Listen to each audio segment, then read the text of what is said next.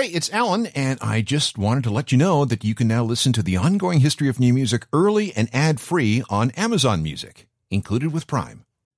Hey, before we start the show today, I want to tell you about something brand new we're launching with our friends at Apple Podcasts called The Ongoing History of New Music Unlimited.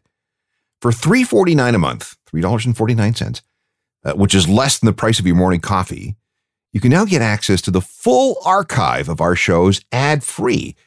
Plus, you'll get brand new episodes 2 days early and special bonus episodes. It's Ongoing History Unlimited, and it's available right now, only on Apple Podcasts. For centuries, music was nice and clean. While different instruments gave notes different timbres, the frequencies of those notes were expected to be pure and clear. Yes, you could add a little oomph by playing fortissimo, but the dogma was, let's not overdo it. But sometimes the situation called for overdoing things. Banging a piano turns a melody and a beat into some stompin' boogie-woogie. A raspy, hard-blowing saxophone brings energy to a performance. But creating pleasant distortion with either of these instruments, and we can probably name a few others, is limited to the abilities of the human body. Volume and distortion and all the energy that comes with playing this way is restricted by how hard you can hit something or blow into something.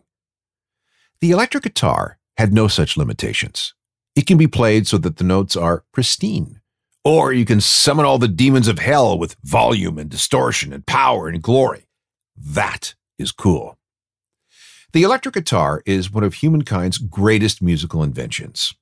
Starting in the 1950s, it revolutionized many types of popular music: country, the blues, jazz, and most of all, rock.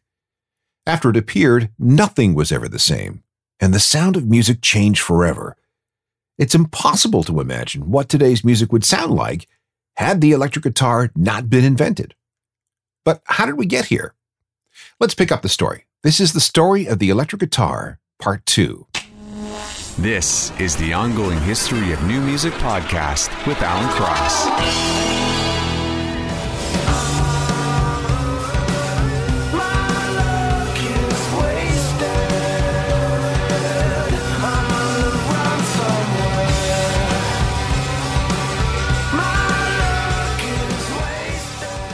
That's Big Wreck featuring guitarist Ian Thornley and The Oaf from 1997. Ian has many, many guitars, and what we're mostly hearing on that song is a Gibson Chet Atkins Tennessean, which is a semi-hollow body guitar. He played this guitar a lot through the late 90s and early 2000s. He also has a signature guitar made by Suhr. It's a 3-pickup axe with a shape very close to a Stratocaster. It's a Suhr Classic S, which has a solid body. In fact, he has a couple of signature guitars from Suhr. Ian has also been known to play a Gibson Flying V, we will get to one of those in a second, and a Gibson Les Paul Standard. Stand by for that. Hello again, I'm Alan Cross, and this is part 2 of the history of the electric guitar. Last time, we started right at the very beginning and went through everything that had to happen before the first units were sold in the 1930s. From there, we followed a couple of timelines that brought us to the great Fender guitars like the Telecaster and the Stratocaster in the early 1950s. There was another classic guitar model that appeared at exactly the same time, and this is finally where we get to the Gibson Les Paul. The 1940s saw all kinds of experimentation with electrics. Fender freaked out everyone with the Telecaster, the Stratocaster, and the Fender Precision Bass. Gibson, who had also been fiddling with electrics, realized that Fender had blown past them, so the company needed to respond, and fast. But Gibson also had a reputation to uphold. The Tele and the Strat had their necks bolted onto the body. It was much cheaper to make a guitar this way. Gibson insisted that their electric be of finer quality, with a traditional dovetail joint and glue construction when it came to joining the neck to the body. To market this new guitar, Gibson turned to guitarist and inventor Les Paul, who was having a string of hits at the same time. Would he allow Gibson to put his name on a new guitar to help sell it? Well, what do you think? Les agreed, and in June 1952 appeared on stage with his brand new signature guitar, the Les Paul Golden Top. This happened at the Paramount Theater in New York. In 1954, a derivative was announced, the Les Paul Custom, which was also a hollow body, but substantially lighter than the Golden Top. The next change came in 1957 with the Les Paul Standard. This is where the legend really begins. They were quite heavy, but the sound these things made was heavenly.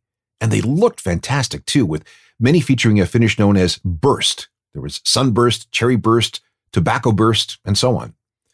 They also include something called a humbucking pickup, which has two coils wrapped around a magnet. This construction cancels out noisy interference like picking up a buzz from a nearby light fixture or some other electric device. But despite the praise from many musicians, the Les Paul Standard was a commercial failure, and by 1960, Gibson stopped making them. But as interest in rock grew through the 1960s, guitars started looking around for these standards made between 1958 and 1960. Only about 1,700 were ever manufactured, and today only about 700 are known to still exist. They are sought after by collectors and are very expensive. By late 1961, Gibson started making standards again. Jimmy Page of Led Zeppelin, Keith Richards of the Stones, Billy Gibbons of ZZ Top, Jeff Beck, Slash, and many dozens of other famous guitarists play Les Pauls. And so did Steve Jones of the Sex Pistols.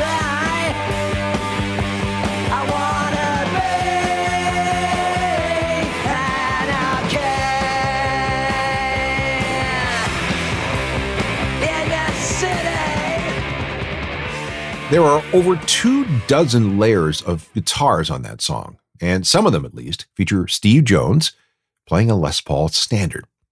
Like I said, though, this guitar was initially such a flop that Gibson stopped making them for a while. In 1961, Les Paul transferred his name to a new solid body design called the SG for a couple of years until his contract with the company ran out. The SG has been in production continuously ever since. SG stands for solid guitar, and there are many, many SGs out there. They come in 4 variants, the cheaper SG Junior and all the way to the deluxe SG Custom. It's hard to imagine AC/DC becoming as big as they are without Angus Young playing one of these things. Players also include Tony Iommi of Black Sabbath, Eric Clapton, Pete Townsend, and Jimi Hendrix. Tom York likes the Gibson SG, and that's what he's playing on this song from the In Rainbows album. It's Radiohead and Body Snatchers.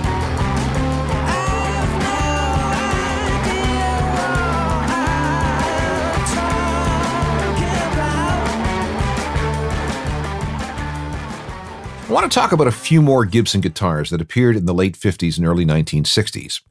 First, the Gibson ES series. In this case, ES stands for Spanish guitar, España, They are of a semi-hollow body construction and of a curved top called an arch top. It went through a couple of dozen iterations before the company unveiled the ES335, the first ever thin-line arch top semi-hollow body guitar. You can tell one of those from the F-holes it has in the front. That's a design element carried over from the ancient art of violin making. It has several variations, including the ES345 and the ES355. All of them were huge successes for the company. One of the biggest supporters of the ES355 was B.B. King. Each of his 355s carried the name Lucille. Tom DeLonge used an ES335 when he was still with Blink-182. And Noel Gallagher uses his ES355 made in 1960 for a lot of his Oasis and solo stuff. I quote from an interview, "Talk about your affinity for the Gibson ES355. I've got 2 or 3 of them, and some ES345s too. My 1960 ES355 is the greatest guitar I've ever played. It can do anything, and it's become part of me." Ex-Smiths guitarist Johnny Marr, no less, picked it up in the studio and then looked like a startled wizard because of how great the guitar is. "I got the 355 a while back for £4,000, and it's the best £4,000 I've ever spent. I've taken the guitar on 4 or 5 world tours and beat the living daylights out of it, but it still sounds and plays incredible. I'm in awe of the guitar. I put it second to my wife, only because I can have sex with her. If I could have sex with that guitar, I'm not sure which I'd choose." Nobody can see him, nobody can ever hear him call. Nobody can ever hear him call. Back with more on the story of the electric guitar, including a look back at the time when design ideas went wild. This is the second half of a program that tells the story of the electric guitar. As rock and roll was taking off in the 1950s, There were a number of manufacturers vying to be top dog. We've spoken about Fender with its Telecasters and Strats, and we've talked about a couple of Gibsons, the Les Paul, the SG, and the ES. Gibson was determined to capture as much market share as it could, so it started coming out with guitars with designs as radical as this new rock and roll music that was being played. And few instruments were more radical than the Flying V, which was first introduced in 1958. The body is shaped like a big V or maybe an arrowhead. It was harder to play sitting down because there was no cutout for your knee, but it did look really cool. It was the first of what was envisioned to be the company's modernist line. If you go back to the 1950s, everything had fins, rockets, cars, and now guitars. Actually, the Flying V was a little too radical. Less than 100 were sold when it debuted in 1958. Production stopped for a while, but restarted in 1967, when Gibson learned that a number of rock stars were scavenging the planet for parts for some of the Flying Vs that were being used. Dave Davies of the Kinks had one. Jimi Hendrix was known to play them. Tom Petty, Paul Stanley of Kiss, Richie Sambora of Bon Jovi, and when we got to the 80s with the spandex of hair metal, the pointy guitar from Gibson had its best years. Here's Lenny Kravitz using a Flying V on Are You Gonna Go My Way? It's all over the video.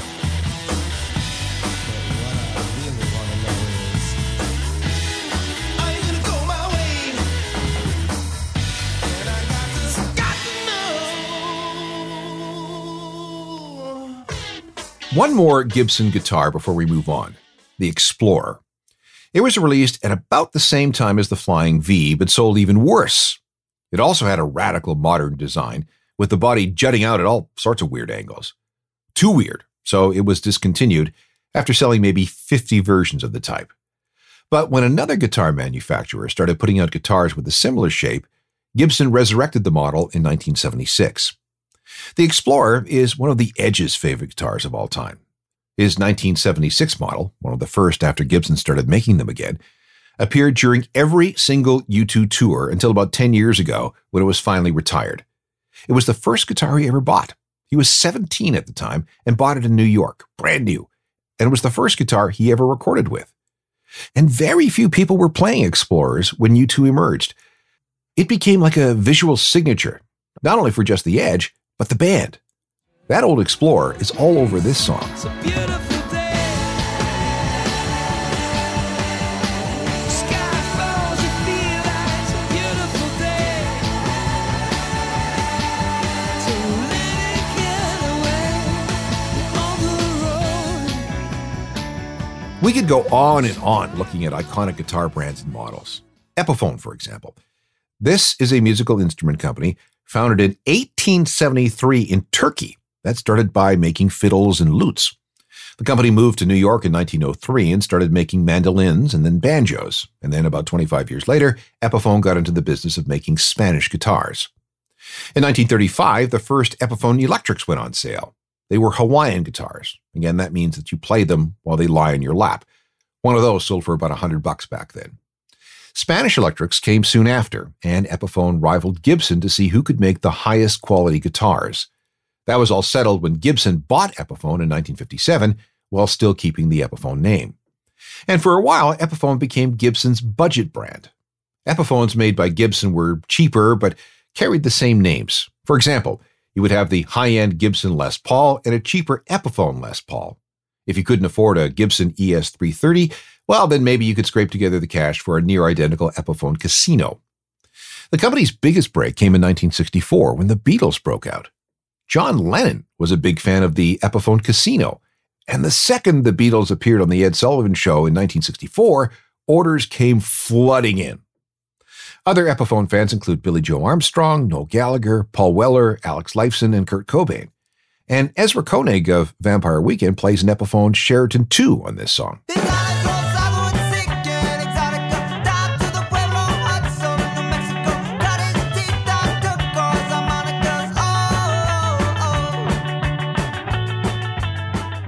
Vampire Weekend, with Ezra Koenig playing his Epiphone Sheraton 2. We still have a few more guitar brands to go, and they're coming up next. Let's look at a few more famous guitar brands. There's Gretsch, a musical instrument manufacturer that goes all the way back to a factory in Brooklyn in 1883. Friedrich Gretsch, a German immigrant, began by crafting banjos and drums and tambourines. When his son took over, Spanish guitars entered the mix. The first Gretsch Electric went on sale in 1939. It was called the Electromatic.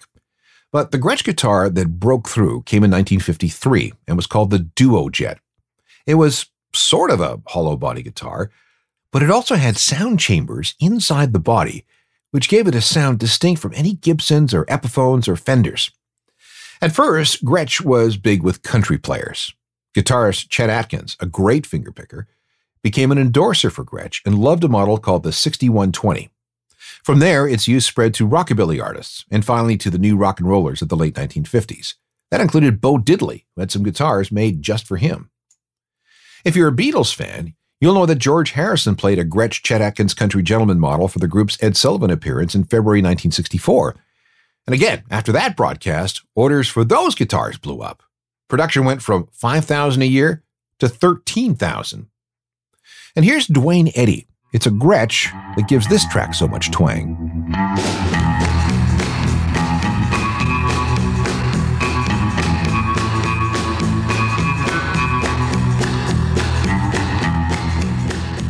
Back on part one, we talked about this next legendary guitar manufacturer and its role in the invention of the first electric guitar, Rickenbacker.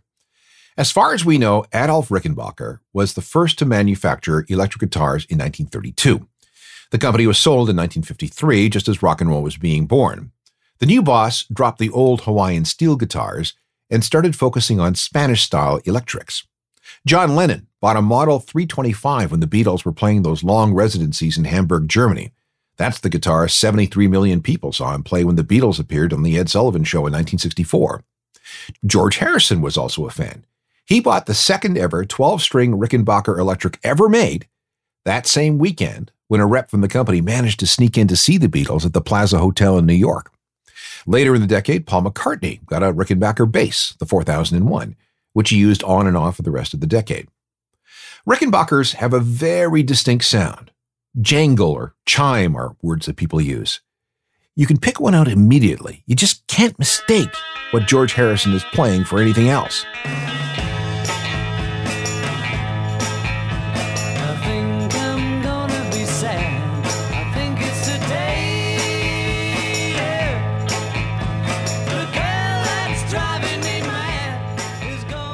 The unique sound of the Rickenbacker made it a favorite among electric folkies, British invasion bands, and those into the new psychedelic sounds of the 1960s. Think Roger McGuinn of the Byrds and John Fogerty of Creedence Clearwater Revival. More recently, Rickenbackers have been used by Tom Petty, The Edge, Peter Buck of R.E.M., Susanna Hoffs of the Bangles, and Kevin Parker of Tame Impala. This is Johnny Marr of the Smiths, playing a 1983 Rickenbacker 330. It was his main guitar for years. So what difference does it make? Oh, what difference does it make? Oh, it makes none. We've talked mostly about 6-string Rickenbackers and 4-string basses, but then there's also the company's famous 12-string models, like the famous 360-12, which became a favorite of George Harrison. With a 12-string, you have 6 pairs of strings, with each string in the pair very close together and tuned to the same note, an octave apart for the 4 lower pairs and to the same note for the 2 higher ones. These pairings are called courses. No one's really sure who came up with this idea, but it is possible that 12-string guitars originated in Mexico towards the end of the 19th century. When Rickenbacker's 360-12 took off, Gibson, Gretsch, and a few others got into the game. Again, a 12-string guitar is easy to pick out. We hear Jimmy Page play a bit of it on Stairway to Heaven. Closer to the Heart by Rush features Alex Lifeson on a 12-string. Bon Jovi's Dead or Alive. And here's Jerry Cantrell playing with Alice in Chains on I Stay Away.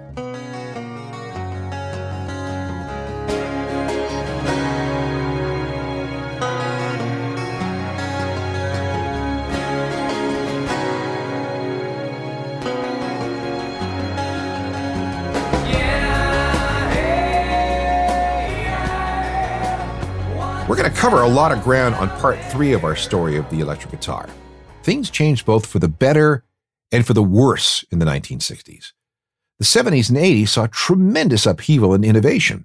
And we should talk about amplifiers, given that an electric guitar without amplification isn't really electric at all. Until then, feel free to reach out with an email to alan@alancross.ca. I'm on Twitter, Facebook, Instagram, and TikTok. And I'm always updating my website with music news and information. Check it out at ajournalofmusicalthings.com. Part 3 of the history of the electric guitar is coming up next time. Technical productions by Rob Johnston. I'm Alan Cross. You've been listening to the Ongoing History of New Music podcast with Alan Cross. Subscribe to the podcast through iTunes, Google Play, Stitcher, Spotify, and everywhere you find your favorite podcasts.